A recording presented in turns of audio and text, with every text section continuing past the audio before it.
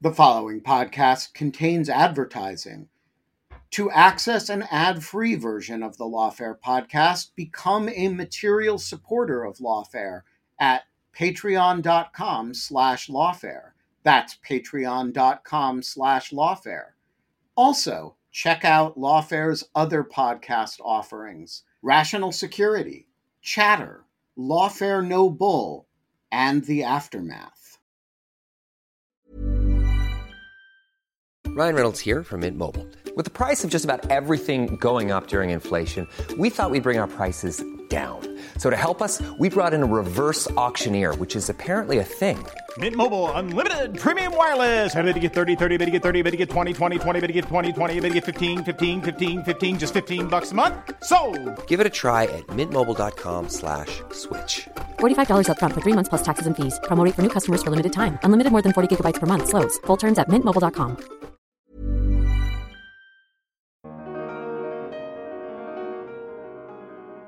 They were trying to avoid a repeat of the 2016 hack and leak scenario, and this looked sort of like that, and they didn't want to be implicated in that. And so I think that probably biased them toward taking action. I'm Quinta Jurecic, and this is the Lawfare Podcast, April 7th, 2022. Today, we're bringing you another episode of our Arbiters of Truth series on the online information ecosystem. And we're taking a look back at one of the stranger stories about social media platforms and the role of the press in the last presidential election. In the weeks before the 2020 election, the New York Post published on October Surprise a set of stories about the business and personal life of Hunter Biden, the son of Democratic presidential candidate Joe Biden, based on emails contained on a mysterious laptop. A great deal was questionable about the Post's reporting, including to what extent the emails in question were real, and how the tabloid had obtained them in the first place. The mainstream press was far more circumspect in reporting out the story. And meanwhile, Twitter and Facebook sharply restricted circulation of the Post's stories on their platforms.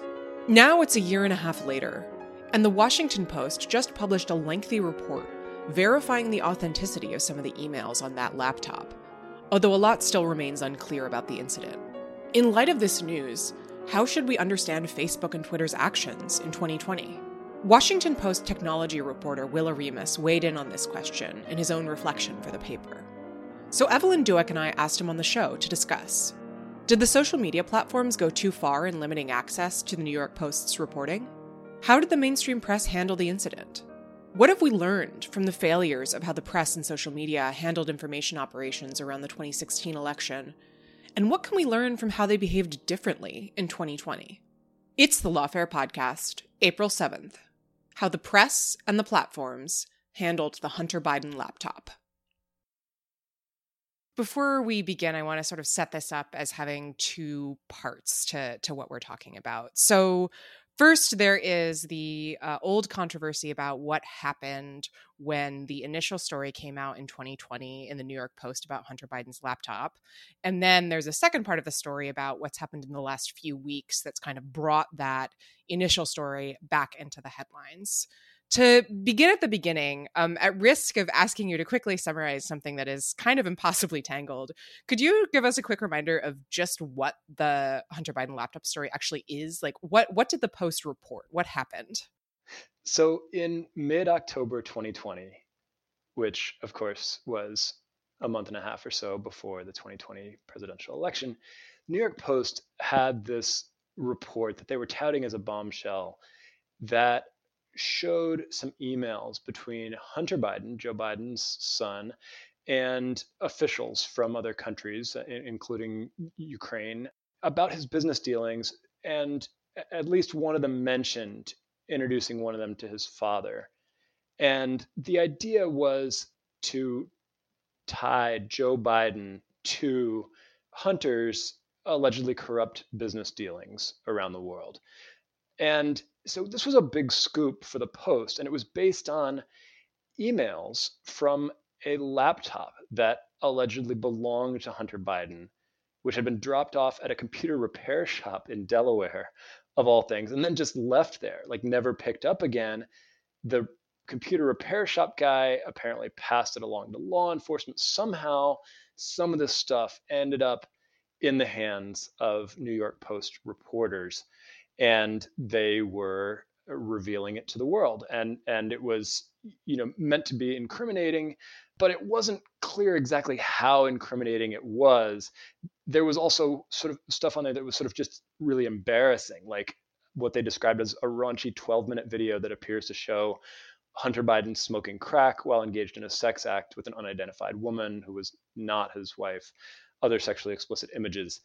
That was the Post report that they came out with on October 14, 2020.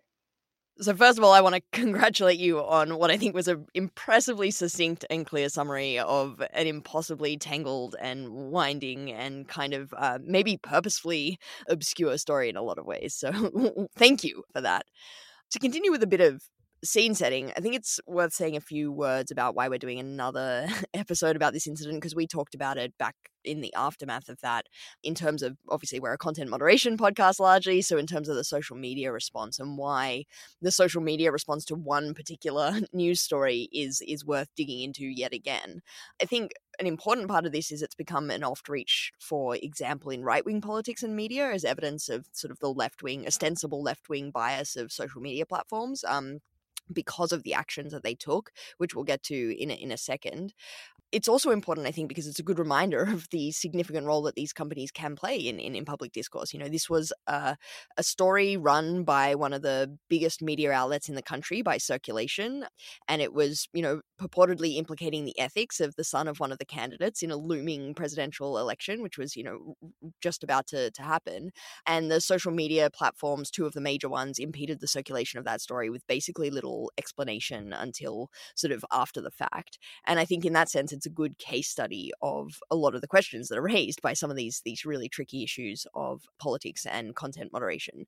So with that sort of run up, I'm hoping, Will, could you give us a little bit of an overview of what those platforms did and why it sort of caused a lot of consternation and got a lot of attention at the time? Yes. So the most noteworthy response was from Twitter. What Twitter did was to actually prevent the sharing of the link to the New York Post story, meaning you or I couldn't even link to the New York Post story on Twitter, and to lock the accounts of those who did, including the New York Post. So the New York Post's account was locked. The accounts of a White House press secretary, the Trump campaign, a Politico reporter, Jake Sherman, had his account locked for sharing a link to a New York Post story. So that in itself is really unusual, because generally the social media platforms, as you all know very well, are taking action against stuff that is so bad it wouldn't have made it into a normal media platform. Rarely are they actually blocking the sharing of reports from established media outlets, which have their own processes for vetting material. Granted, the New York Post, their processes are less rigorous than many, and they're a tabloid. They're literally a tabloid, and so they're kind of on the margins of media ethics. But it was still a highly unusual step. They justified it not by saying that this story was false or misinformation necessarily.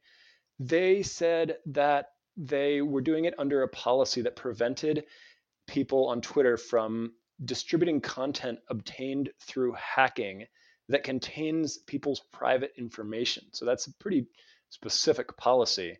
But the idea was, if somebody hacked my iCloud and then wanted to share my embarrassing photos with the world on Twitter, that would be illegal under Twitter's rules, and they would lock that person's account. That's how they treated this story from the New York Post. And in fact, the Post's account was locked for some time because the Post refused to delete the tweet, which is what you have to do to get it unlocked under Twitter's processes. So even after Twitter reversed itself, I think after a day or two, the Post still remained locked out of Twitter. And of course, they were milking that for all it was worth. I mean, that probably played to their advantage ultimately. But meanwhile, Facebook took a different approach. Facebook limited the circulation of the Post story. So it used some of the levers in its algorithm that can reduce a story's reach in people's news feeds. And it did that under its misinformation policy. not because the story had been debunked. So this is the unusual part. The story had not been debunked at the time. They were waiting to hear from their fact-checking partners as to whether the story would be debunked. And in the meantime, they were suppressing its circulation. The idea being, if you have a viral story that's really dubious, you don't want that to reach 100 million people on your platform before the fact checkers can even say, that it's false. Ultimately, after a week, Facebook's fact-checking partners had not been able to definitively debunk the story. Facebook restored the circulation in the newsfeed. They didn't lock anybody's accounts. They didn't block sharing of the story. And in fact, it's questionable how effective their reduction of the reach of the story even was. I think there were reports that said it still reached millions of people on Facebook. So I know we want to talk more about the somewhat unorthodox ways that platforms invoked their policies at the time. But to pivot to the sort of the second question that I framed at the top, why are we talking about this now? You did some reporting on these events recently for the Washington Post, and some of your colleagues, Craig Timberg, Mac Beiser, and Tom Hemberger, have gone through this material recently and published on it in the Post. Why are we talking about this again now? So ever since this story came out, as I mentioned, the Facebook's fact-checking partners were not able to quickly debunk it. In fact, nobody was able to quickly debunk it, although certainly the provenance of the emails and the photos was questionable. There were a lot of suspicions, especially from the left, that this was actually a Russian influence operation, that maybe it was not really Hunter Biden's laptop, that it was planted somehow, faked. And it was just really complicated to get to the bottom of, because nobody actually had the laptop except for, I believe, the FBI, which was analyzing it, but was not telling anybody, what it was finding. And so the story just kind of went, for over a year and a half, really, unverified but undebunked. And then a couple weeks ago, the New York Times did a report about the investigation, about the FBI's investigation into Hunter Biden's business dealings. And in the course of the Times' report, they kind of said, oh, by the way, we were able to verify at least some of the emails were authentic. And so the right had a field day with that. They were like, oh, a year and a half later, in paragraph 38 of their story, the Times finally admits that actually it was real. It wasn't hacked. It wasn't a Russian influence op. The Times didn't actually say that. They couldn't say that with certainty. So just last week, the Washington Post, which had been working on this for months, I think, had gotten cryptographic experts. They had gotten a hold of a copy of a copy of the drive that was on the laptop. So this is not the laptop itself. And so it was the same kind of path by which the New York Post had gotten some of the materials. So, even if the laptop was real, we couldn't be sure that these copies of stuff that was purportedly on the laptop were real and were really Hunter Biden's. And so after a long investigation, the Post was able to verify a small fraction of the emails on the drive as being authentic. And so we now have, sort of for the first time since that initial wave of reporting in October 2020, we now have reason to believe, we now have clarity, I guess, that some of those emails really were Hunter Biden's, and we can be sure of it. We do not know, by the way, that all of them were really Hunter Biden's. We do not know that there wasn't some kind of tampering with this drive. A lot of the information that you would need to verify the rest of the materials, in fact, the majority of the materials, is missing, is not there. So we don't know that it wasn't hacked or tampered with. We just know that some of it wasn't. Yeah, I think that's really important to emphasize. Like, we're now able to authenticate some of these emails, but a lot is still unclear. As you kind of hinted at the beginning, we still have no idea how this laptop ended up with this particular computer repair shop and how it made its way to the Trump team, which I think is still kind of fishy. So there's a serious chain of custody problem here. There's some really interesting reporting in the Post report that your colleagues did about this sort of specific weirdnesses of how it seems like some of the drive may have been tampered with, written over, even though we do know that some emails are authentic. And there's also a report that's public that the U.S. intelligence community made public after the 2020 election that identifies Rudy Giuliani, who was sort of shopping the laptop around, not by name, but it's clearly him, as a way that Russia was trying to sort of launder anti-Biden narratives in the run-up to 2020. So there's, if perhaps before it was unclear whether any of this was true, now it's clear that some of it is true, that there really, there are questions about the ethics of some of Hunter Biden's business decisions, but there's also this, very, very weird question marks hanging over this material still. Yeah, and so I and Cristiano Lima, who writes our Tech 202 tech policy newsletter for the Post, did a piece last week in light of the new Washington Post reporting verifying some of the emails that just looked back at the content moderation decisions that the platforms had made in 2020. We tried to talk to Twitter and Facebook, and neither of them wanted to comment on it, maybe for understandable reasons. This has become sort of a landmark in their history, as you all pointed out. I mean, this has become a touchstone for people on the right who think that big tech is deliberately tilting the playing field and censoring information that's harmful to Democrats. Yeah, it's like digging up old wounds, pushing on the bruise, because it's not only that this was so highly politicized and has become such a punching bag for the right, but it's also like such a mess. The way that they handled it, I think in many ways was pretty embarrassing in terms of the way that they justified their decisions. You talked about the fact that Twitter at first invoked its hacked materials policy, but the problem with that was twofold. First of all, it wasn't clear that the information was hacked, but also even if it was, the policy written at the time had an exception for press coverage in order for the press to be able to make their own editorial decisions on what to cover. And many people on the right noted, for example, that Twitter had not applied the policy in the case of New York Times stories that had just recently come out about President Trump's tax returns, the provenance of which was also unclear. Twitter later sort of quote unquote clarified its decision as being based on actually its personal information policy, as well as the hacked information policy, because Hunter Biden's email address was visible in some of the photos. And then it, as we talked about, changed course again, lifting its ban entirely. And Twitter CEO Jack Dorsey said, the company's communication around its actions was not great, which I think was a bit of an understatement. I remember watching Twitter that day, just like it was all a bit of a mess. And then, as you said, Facebook took a different tack and downranked it because of it being eligible to be fact checked. The problem with that decision was that Facebook had never made that kind of announcement before about downranking a story before it had been fact-checked rather than after it had been independently fact-checked. And it was sort of unclear what any of the words in its announcement meant. Like, it was unclear what reducing its distribution meant. As you pointed out, there was reporting following in the next few days that showed it actually still got plenty of distribution. It was unclear why they were making this announcement. It was unclear whether they did this every time they was a story that was eligible for fact checking. It was unclear. It said if we have signals that a piece of content is false, we temporarily reduce its distribution. But signals is a wonderful word, which means basically nothing, or it could mean anything. And if any of this was normal protocol, it was news to the International Fact-Checking Network, which is Facebook's main partner in its fact-checking program, which also said, what are you doing, Facebook? We've never heard about any of this before. So it was wild. It all raised the specter that this was a very sort of ad hoc, on-the-fly decision.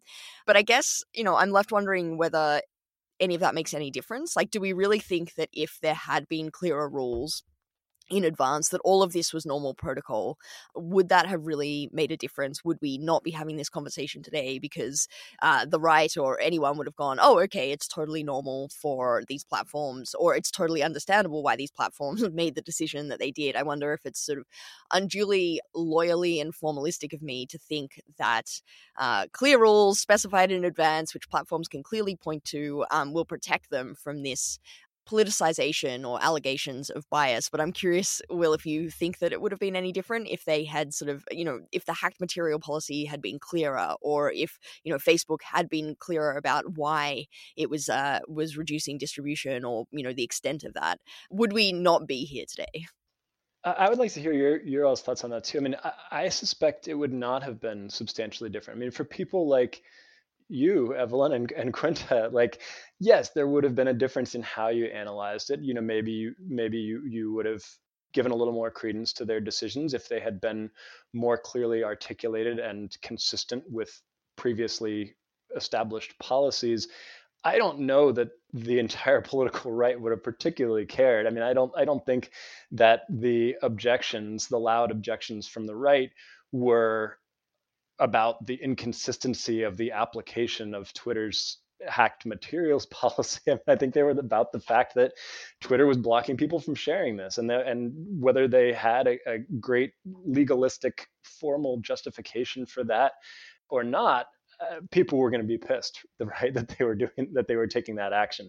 It's interesting, Evelyn, I was reading one of your recent academic papers, which is about this issue, right, of whether platforms' content moderation policies really are best viewed as being a set of legalistic rules that where they just call balls and strikes over and over again, or whether they're something more complex and dynamic than that, which you I think I agree with you making the case that it's the latter. And we can clearly see that here, right? I mean, yeah, so Trump's tax returns may have been obtained or passed on to the New York Times illegally, and yet, Twitter didn't block the New York Times' account. And so, it's really, these calls are being made by the platforms on the fly based on hunches and best guesses, and and in this case, as you all pointed out at the time on your podcast, they were trying to avoid a repeat of the 2016 hack and leak scenario. And this looked sort of like that, and they didn't want to be implicated in that. And so I think that probably biased them toward taking action, including actions that weren't necessarily fully explicable according to their pre-established policies. There's one point to make. I do want to hear Evelyn's thoughts here, but I believe that the Times has actually explicitly said that it obtained the Trump tax returns legally, or it obtained it from people who obtained them legally, which I think is an interesting wrinkle here. I mean, and if we want to talk about sort of strict procedural ways to draw distinctions, that's one that we might draw here as well. Good point. Thanks for pointing that out, Quinta. Yeah, you've done an impressive amount of homework to appear on this podcast.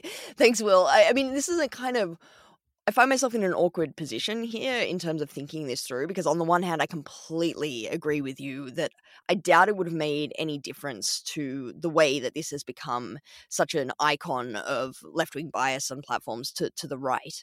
But on the other hand, I talk a lot about, I think, the importance of having clear rules specified in advance that sort of platforms can point to show that they're not just doing arbitrary decision-making.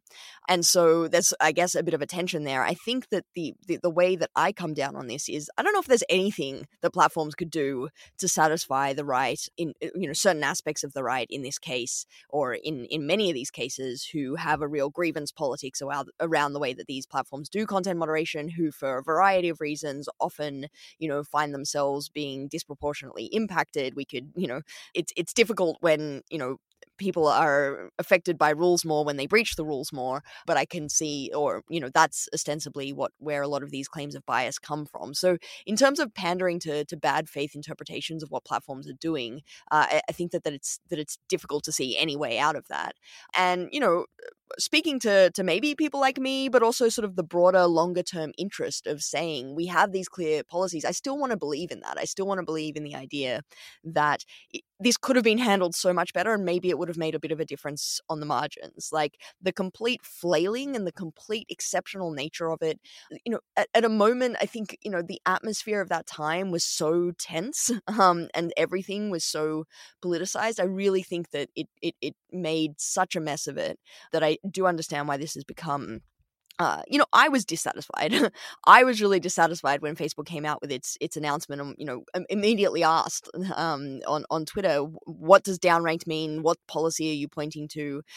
Twitter's complete flailing that made it look much more arbitrary. And I think that if we don't sort of hold on to that, we sort of lose the whole enterprise of finding accountability for these decisions that they're making. We might as well just give up and say, well, sure, make ad hoc decisions case by case, which really, I think, undermines the project of finding ways to make the systems that they have accountable. And, it's not necessarily about individual cases. It's about finding a way, as you said, Will, I've written and thought about this a lot. I don't want to focus on individual cases because I think that's somewhat a fool's errand. But I do think that was part of the problem here was the problems that it highlighted with the systems that these companies have in place. We didn't know anything about Facebook's system for fact checking and how it implements that policy at a systemic level.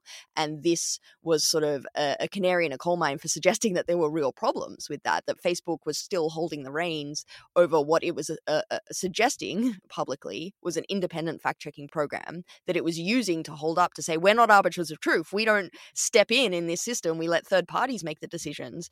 And it kind of gives lie to that if in exceptional cases, in particularly high stakes decisions, they actually do step in arbitrary ways and sort of modify how that normal system works in practice. I like that you got the name of the podcast into the podcast. I think every podcast should have to do that every episode. We do our best.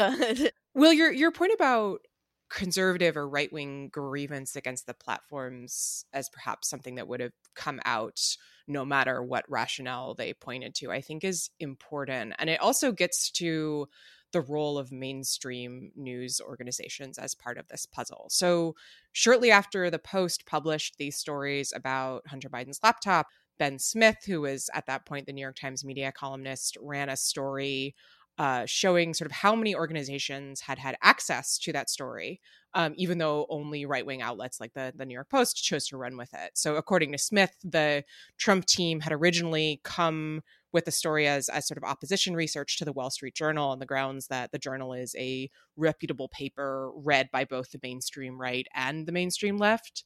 But the Journal ended up taking longer to publish than the Trump team would have liked because, journalism reporting takes a long time. And in the end, Rudy Giuliani, who was advising the Trump campaign, sort of jumped the gun, gave the story to the Post, which, as you've said, is less journalistically rigorous, I think it's fair to say. And so the end result was that the right-wing press published the story, but it never really made the leap into the rest of the media, and that kind of diminished its power as a touchstone for the Trump campaign. And I think in a way that reflects a very common grievance that we've seen on the right of, the mainstream media. The fake news is not telling the true story here, that it's hiding the truth, that it's, the New York Times is a tool of the left, however you want to phrase it. And Smith called this incident the return of the media gatekeepers, sort of mainstream reporting keeping questionable stories out of circulation by doing the sort of more rigorous traditional work of journalism. So I'm curious what you think about that. And I mean, one way to frame this is that, it's maybe not so much about that this isn't a story about social media, but a story about the dynamics between respectable publications and the right-wing press, or maybe just the right-wing press and the rest of the media ecosystem. What do you think about that? That's a great way of framing it. I think it's both. Let's imagine a time before social media. The Wall Street Journal passes on this story, potentially Fox News even passed on the story. The New York Post runs it. It's, the story itself, okay, the existence of a laptop with sex tapes on it is pretty salacious. And then, the fact that maybe Joe Biden met with some Ukrainian associate of Hunter Biden, that's a story, but it's not an earth-shaking story. And I don't know that it would have really gone anywhere beyond, the New York Post has several million readers, mostly in, pre-internet. Of course, they were mostly concentrated in New York. Now they're all over. Other outlets would have probably picked it up if we're talking internet, but pre-social media. But it really would have, I don't think it would have gone very far. And so I think the gatekeeper theory would have been correct. The fact is that social media does exist and that the story got circulation on social media before the platforms took action, that probably, already before Twitter and Facebook had done anything in terms of content moderation, they had probably already caused that story to reach exponentially more people than it would have if Facebook and Twitter didn't exist. And among those people are other parts of the traditional media ecosystem, including cable news, Fox News hosts, And so, Tucker Carlson, Sean Hannity would have been talking about this story to millions because they had, their staffers had seen it on Twitter, had seen it on Facebook, would have been talking about it to millions. It would have, I think, pervaded at least the conservative media sphere. It did, but it could pervade the conservative media sphere. But I mean, it went farther because of social media, even within the traditional media, than it would have without social media. I think that's a hypothesis. The fact is that social media, like traditional media outlets like the Washington Post and the New York Times and the Wall Street Journal, they have the luxury of saying, let's wait on the story. We don't know. We can't verify it. We can't debunk it. So let's just not run it right now. But social media doesn't have that luxury. They've set up for themselves a world where stuff is going to get widely distributed on there, and either they're going to let it happen or they're going to not let it happen, and either one is a choice, right? They don't have the choice to just ignore it. And so that's a problem that they've created for themselves, and I think that's really at the root of the problems with the actions they took, is that they were forced to make a choice in the moment because their systems are designed to make viral stories go wild and reach a huge audience in real time. And so they have to act in real time, even if there's not enough information for them to know what action to take. And so they're forced to take decisive action on the basis of indecisive information. And I think that's sort of the root of the problem.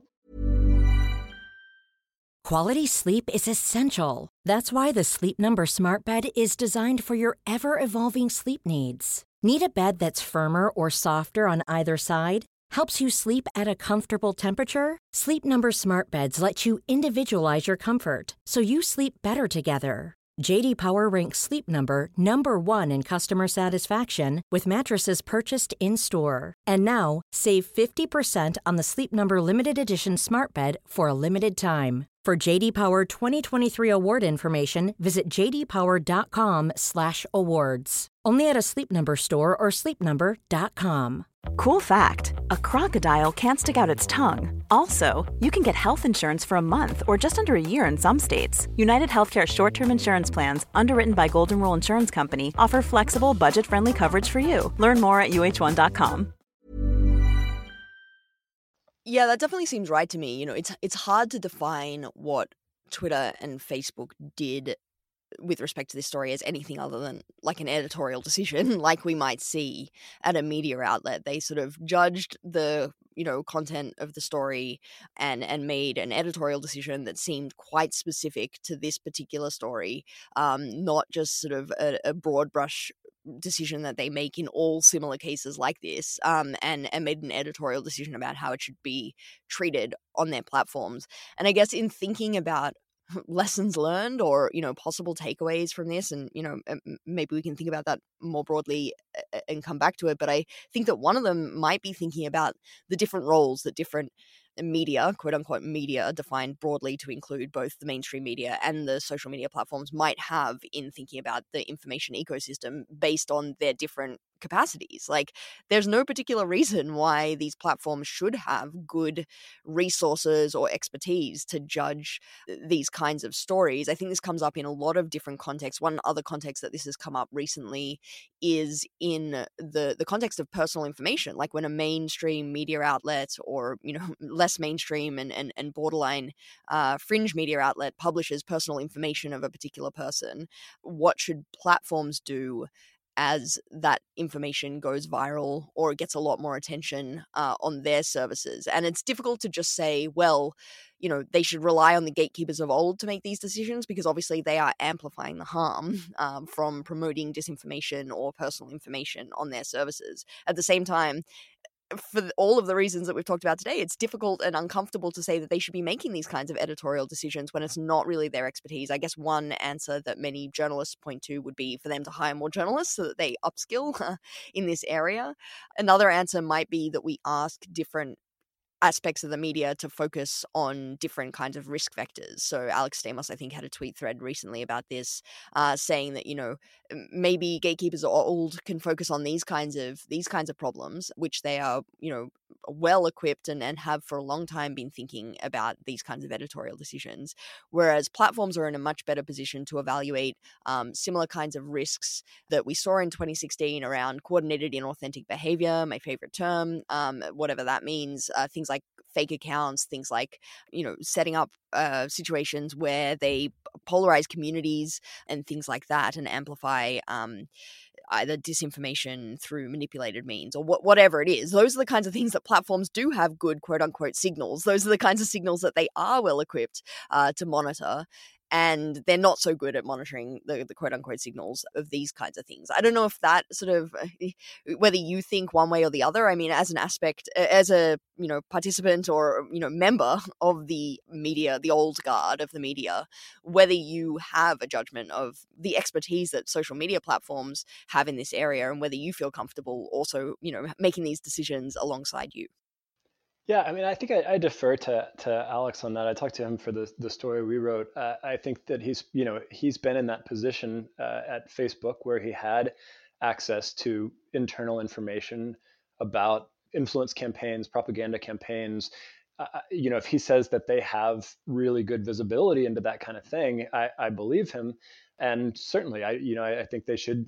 I would like to see them share that information. Instead, what we saw in this case was I've gotten hints from sources that these platforms have back channel communications with law enforcement, maybe with the FBI, and that they may have, I can't say this as fact. I mean, I think it is fair to speculate that they may have been in touch with some law enforcement contacts around the Hunter Biden story and gotten, you mentioned the word signals earlier, Evelyn, right? Is this great like weasel word. I mean, maybe some of those signals were somebody at the FBI saying, we can't verify this. Like you should be really careful about this, but we have no visibility into that. So I'm not sure. I guess I don't know. I don't know how helpful they were or could be in that kind of situation. But one thing that I did want to talk about and maybe get Quinta's thoughts on is this idea that by reacting so strongly to the Hunter Biden story, they actually took a story that would have been like, maybe more than a blip, but not a dominant narrative, and turned it into something bigger. The Streisand effect, where by trying to block access to information, you make people want that information more. This was Mike Masnick actually at Tech Dirt coined the term, the Streisand effect, when Barbara Streisand tried to cover up photos of her Malibu beach estate. I guess she tried to suppress those from circulating. And then of course, everybody knows about her beach estate. Was there a Streisand effect here, and did it make it into a bigger story? And also like a story of big tech censorship that just wouldn't have existed if they had not reacted so strongly. Yeah, that's a good point. I think sort of yes and no, right? I mean, on the one hand, I think you're definitely right that the way that the story has kind of persisted in the right-wing imagination as an example of big tech censorship and of, the Wall Street Journal and Twitter collaborating to keep the truth down becomes sort of more powerful precisely because of that dynamic. On the other hand, I mean, I was thinking about this while preparing for this episode. The story is really complicated. Like, even if you just look at the facts of what the New York Post is reporting, it is really, I mean, you have to follow up on a lot of different threads to figure out why what they're saying is supposed to trace back to Joe Biden. And some of those threads have to do with things that happened in 2019 regarding the sort of the narrative that Trump was trying to spin that got him impeached the first time around, when he was pressuring Ukrainian President Volodymyr Zelensky, who of course we now know in a very different capacity, to essentially make up false information about Joe Biden's involvement with Hunter Biden's work in Ukraine. And so the story is just like, it's really hard to follow. And I think I'm familiar with this in another context from the Mueller investigation, where I feel like I spent a long amount of time trying to get people to care about sort of details that were difficult to understand the context of because the story had become so complicated. And that was something that was true and important.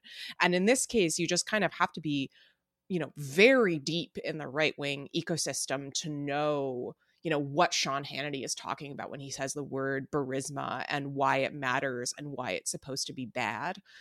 Maybe that doesn't matter. I think the people who are watching Hannity's show probably will take his word for why something is bad, even if they can't fully verbalize it. But it does seem to me like it's just, insofar as the Trump campaign was trying to reproduce the dynamics of 2016, where they could sort of wave Clinton's emails around as a kind of a signifier of bad, that this just wasn't as effective, that it was too confusing, it was too complicated, it was hard to track down. And I do wonder to what extent that really limited the effectiveness of the story, and would have limited it even if the platforms hadn't gotten involved. I want to go back to the issue of collaboration with law enforcement that you raised, Will, because I'm so glad that you raised this. It's one of my pet bugbears in this area, which is the opacity of these collaborations, and I rant and rave about it all the time, but it seems to me to get so little attention.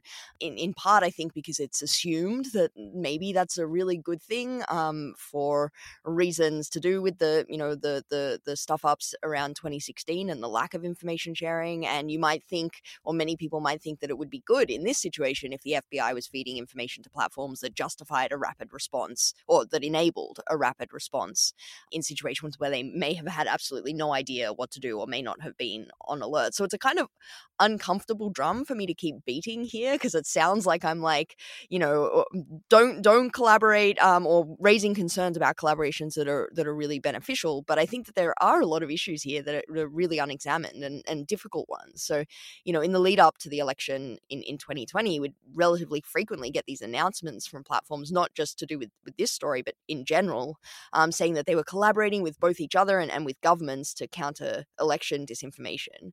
And, when they were asked about what was involved at congressional hearings, platform executives would say vague things like, we share signals. Again, signals, that wonderful word that's coming up a lot today, and they don't really talk about any of the specifics that are involved in those conversations. And, one of the reasons why they say they don't talk about specifics is it's classified information, right? Which seems right, but it's also totally unsatisfactory to think that these major vectors of information, of informing public discourse in the lead up to an election, are collaborating with government and intelligence services about the information informing the election. And so it raises difficult equities on either side in terms of thinking about this. To my mind, the downsides are sort of too significant and unsustainable that these relationships should remain completely in the dark without some kind of transparency and oversight. But, I'm curious if you've sort of uncovered any more about this in your reporting, or if you have thoughts about why this goes so unexamined in the broader discourse. Because to me, it seems to me to be sort of a glaring hole as we think about going forward about, what should the proper relationships be? What should the proper infrastructure be for this? Because this is an ongoing issue. This is not going to be a one-time story problem. This is going to be an issue every single election. And so how should we think about these relationships? Yeah, I mean, I think that's a great point. I think it's a drum worth beating. I suspect one reason it doesn't get more attention, at least from the mainstream media, is that there's not much to go on. I mean, we don't, they do keep this stuff pretty hush hush. And in the absence of facts, we would just be speculating about the nature of these relationships and these communications between the platforms and law enforcement entities.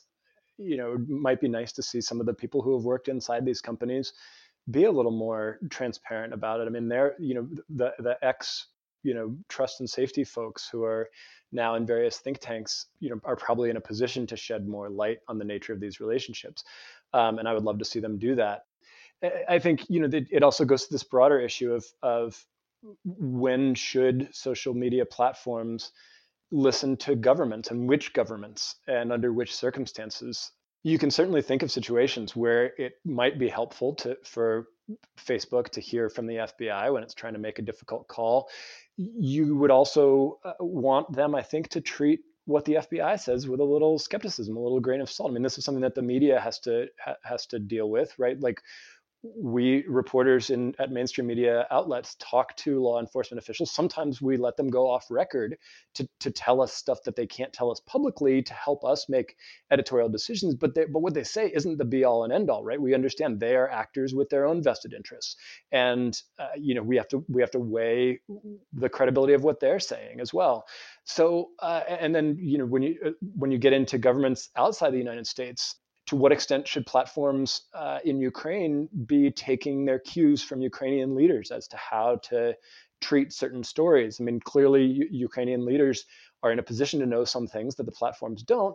They also obviously have their own, important and valid agenda that they're pushing. And so I think that it's very murky in general what relationship platforms should have with governments. Yeah, I mean, if I'm remembering correctly, one of the many recriminations that social media platforms were tossing at the US government after the 2016 election was that there hadn't been adequate communication from the intelligence community about the threat of Russian election interference. And so the platforms were sort of flying blind. And I do think that transitions to another point I wanted to talk about, which is something we've kind of been circling around, which is to what extent both the platforms' actions in the Hunter Biden case and the way that the mainstream press chose to report on the laptop or not report is kind of a reaction to 2016. So you see in the platforms case that, there's arguably the backlash against tech platforms post 2016 is caused by the way that platforms were really exploited by Russian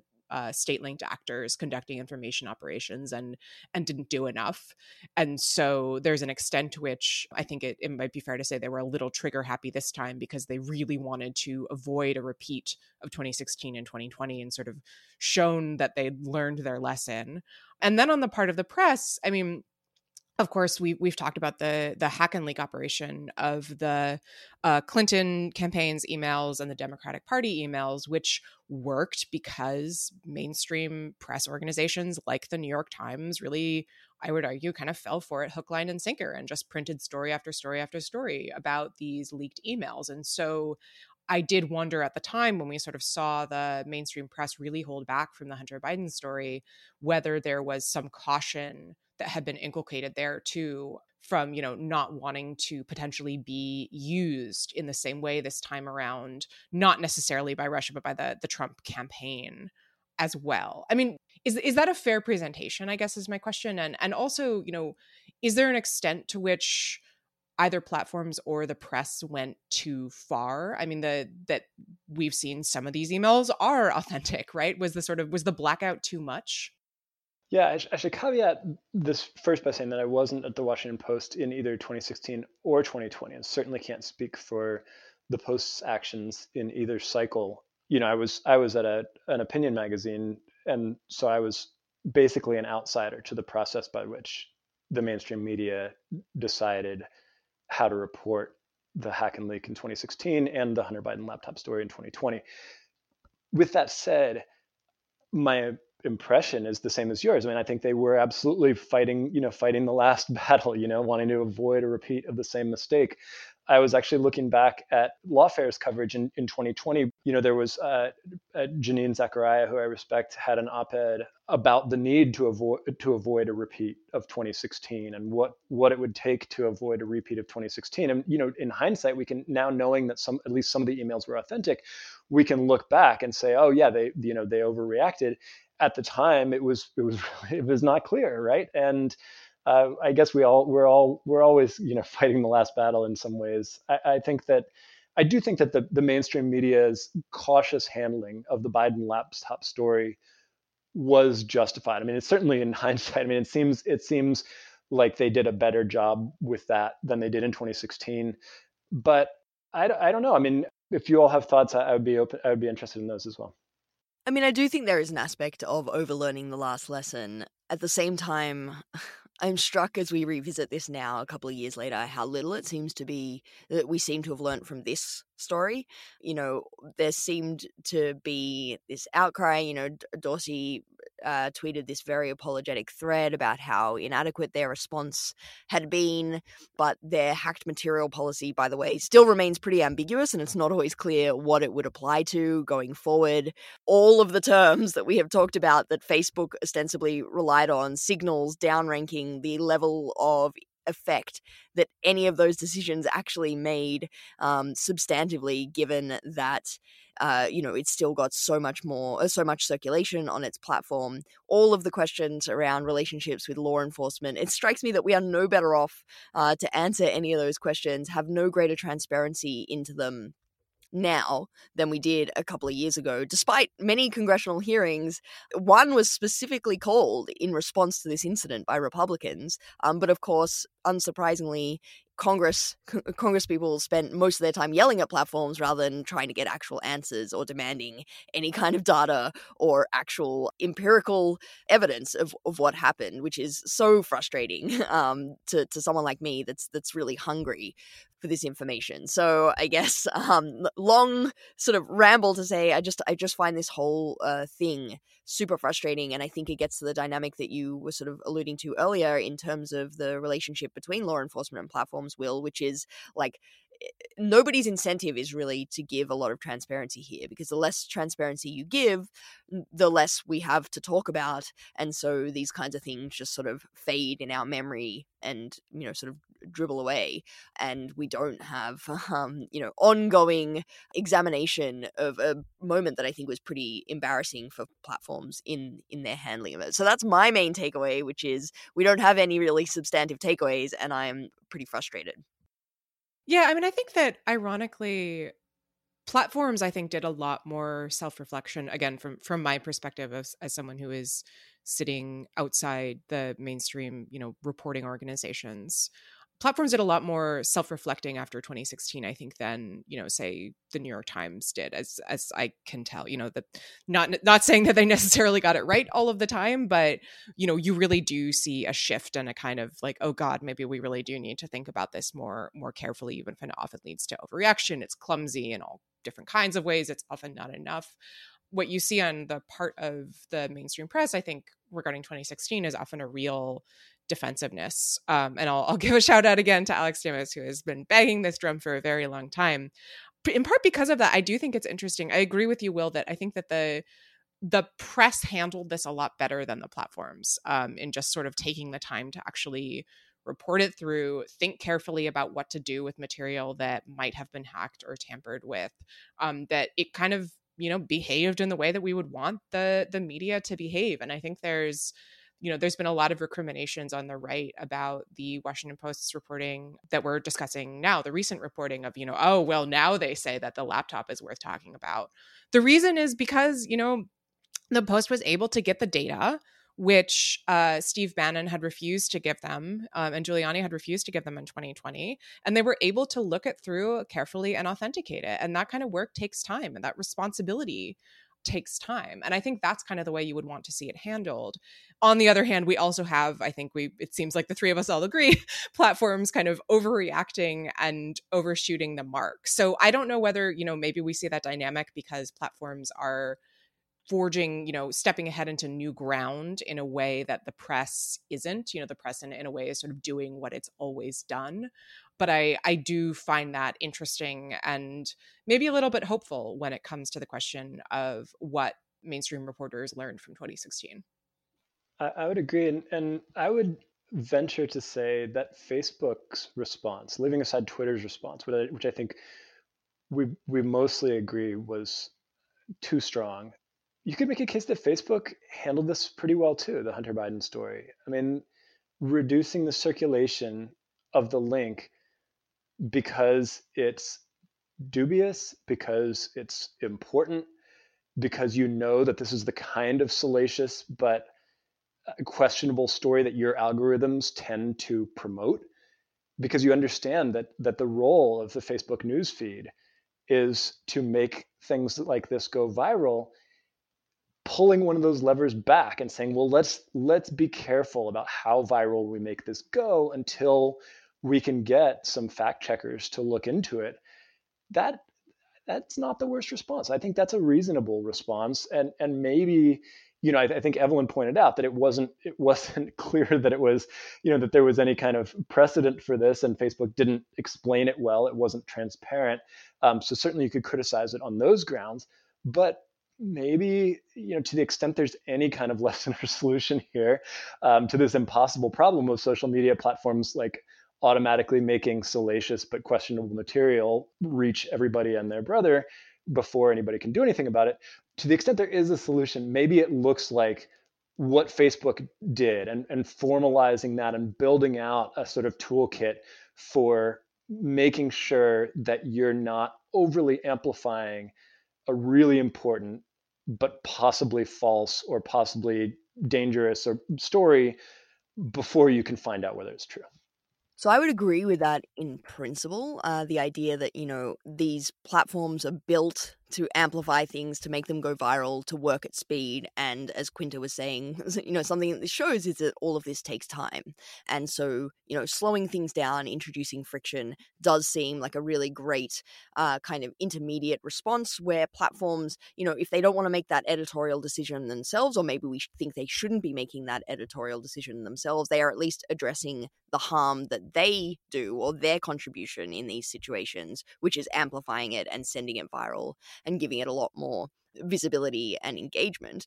The problem is as to whether in this particular case it was good. I think we just don't know. Like, we still don't know. If you take Facebook's statements at face value that it did this, that it wasn't an exceptional intervention based on political considerations, and that it actually had some material effect in downranking, then yeah, I might agree with you that is a good proportional response. The problem is that all of those are kind of assertions, and that Facebook is getting exactly the kind of PR dividend that it wanted by making this exceptional announcement. Like, the first that I heard of the New York Post story was through Andy Stone's tweet telling us that Facebook was taking action about it, and getting, I think, what it hoped. It didn't necessarily pan out this way, but hoped was like a pat on the back from everyone to say, hey, you're doing really well this time. You've learned your lessons from 2016 and you're being really responsible. And the fact that fact checkers didn't even know that this was how Facebook's fact checking system worked, I think shows that that exceptional handling is potentially problematic. And as to its actual effects, I just don't know that that's the case. So I'm really all in on this kind of intermediate measure of not just deciding take up, leave down, and platforms addressing their contribution to these problems. But I don't want to let Facebook get away with the fact that, all that we really know is a few tweets about this. And so I guess my big lesson to learn from that is like, yeah, we need the data, free the data, and that's sort of nothing new.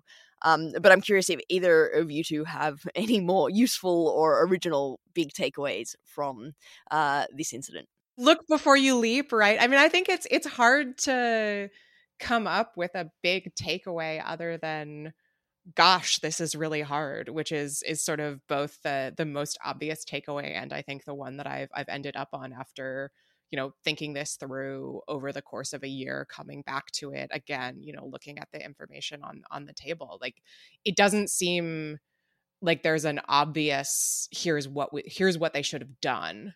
It seems like we're getting closer to a sort of playbook, better outcome. I don't think we're there yet, but I definitely don't come away from this saying like, this is the thing that was missing that could have fixed this messy situation. I don't know, Will, what do you think?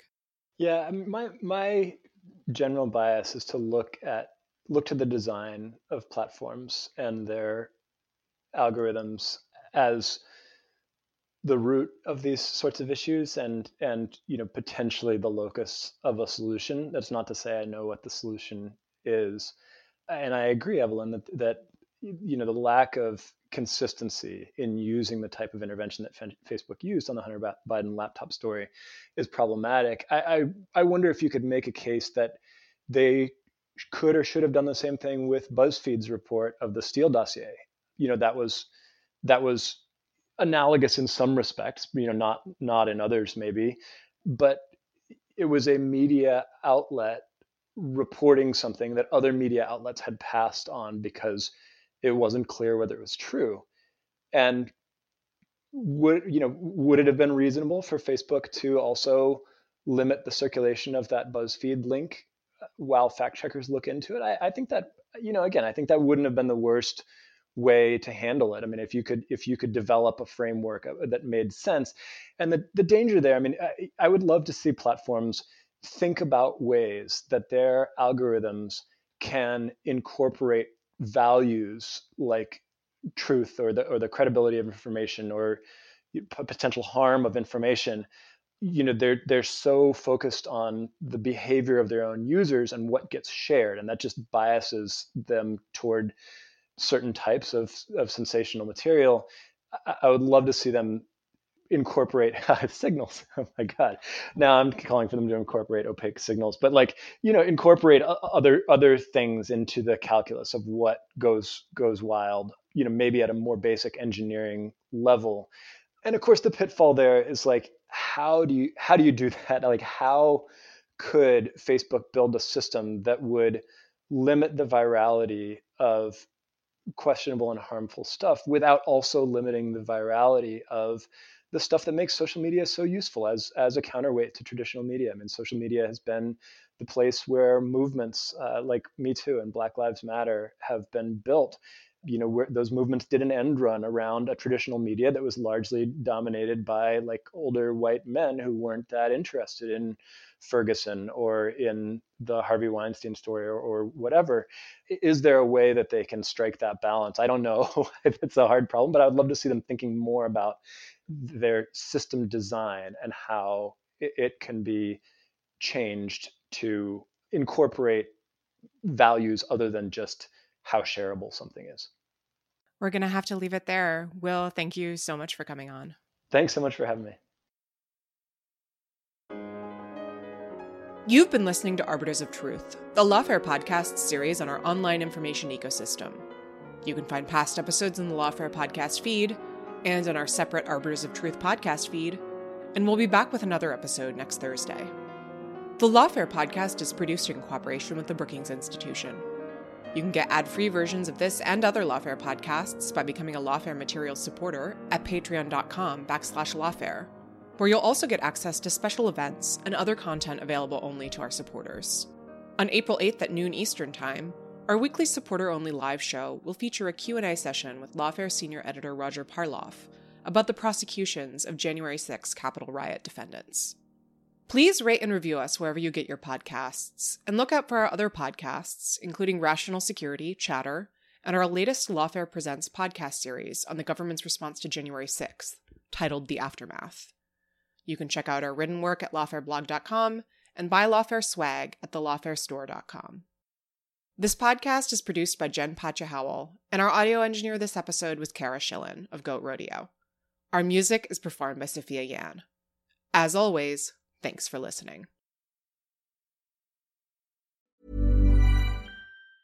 Planning for your next trip? Elevate your travel style with Quince. Quince has all the jet-setting essentials you'll want for your next getaway, like European linen, premium luggage options, buttery soft Italian leather bags, and so much more. And it's all priced at 50 to 80% less than similar brands. Plus, Quince only works with factories that use safe and ethical manufacturing practices. Pack your bags with high-quality essentials you'll be wearing for vacations to come with Quince. Go to quince.com/trip for free shipping and 365-day returns.